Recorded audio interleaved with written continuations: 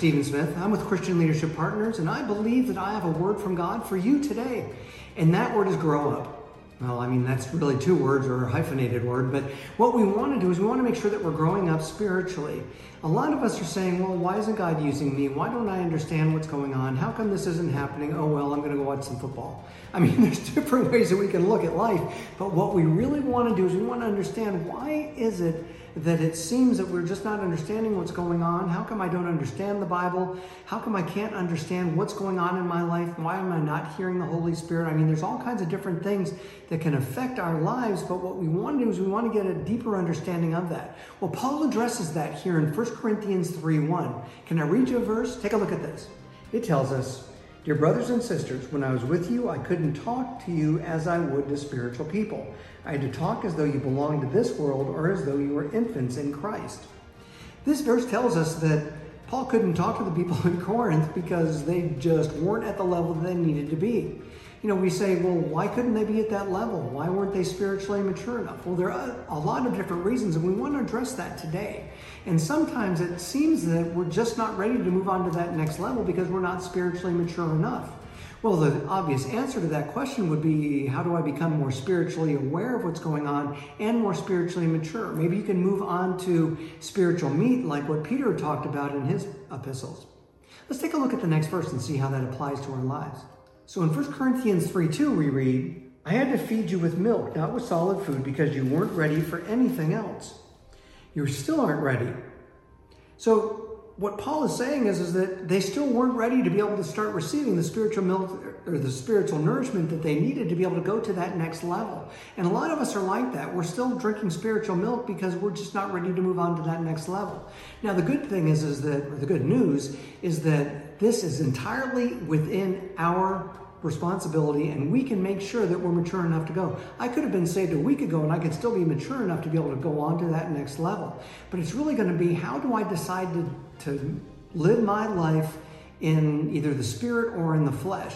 Now, I'll get into that in another teaching, but what we want to really do is we want to take a look at some of the things that Paul was talking about here in the church in Corinth. You know, in a reference to Psalms 131:2, we read, "Instead, I have calmed and quieted myself like a weaned child who no longer cries for her mother's milk. Yes, like a weaned child is my soul within me." Isn't it interesting that if I'm a weaned child, then it knows that now I am ready for that next level.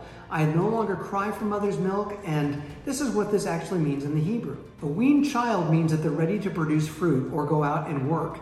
So what that means is that I'm ready to start producing fruit by the time that I'm actually weaned. So I want to make sure that I am ready to move to that next level. And Paul addresses that in 1 Corinthians 3:3. It says, "For you are still controlled by your sinful nature. You are jealous of one another, quarrel with each other." Doesn't that prove that you're controlled by your sinful nature? Aren't you living like the people of the world? See, we as Christians are our new creation in our spirit. A lot of times, though, our soul is still just as evil as it was before, and we find ourselves sinning. We find ourselves not quite on that same path that we thought of when we accepted Jesus as our Lord and Savior.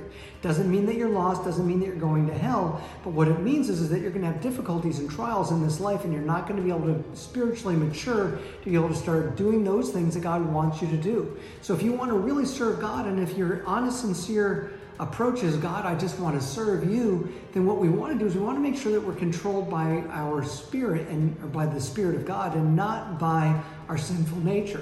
And again, I'll talk a lot more about that in future broadcasts, but what we really want to do then is we want to make sure that we're more spiritually attuned to what it is that God's calling us to do.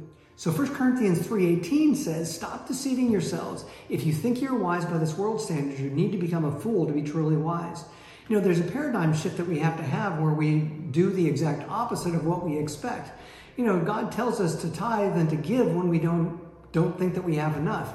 It's our trust and our confidence in God where we start understanding those things. And it's the same thing where I need to make sure that I put aside the worldly wisdom that we have and start focusing on the spiritual wisdom that God can provide for us. If I start relying on those things, then I know that I'm going to be able to be successful. So 1 Corinthians 3:22 and 23 tells us everything belongs to you and you belong to Christ and Christ belongs to God.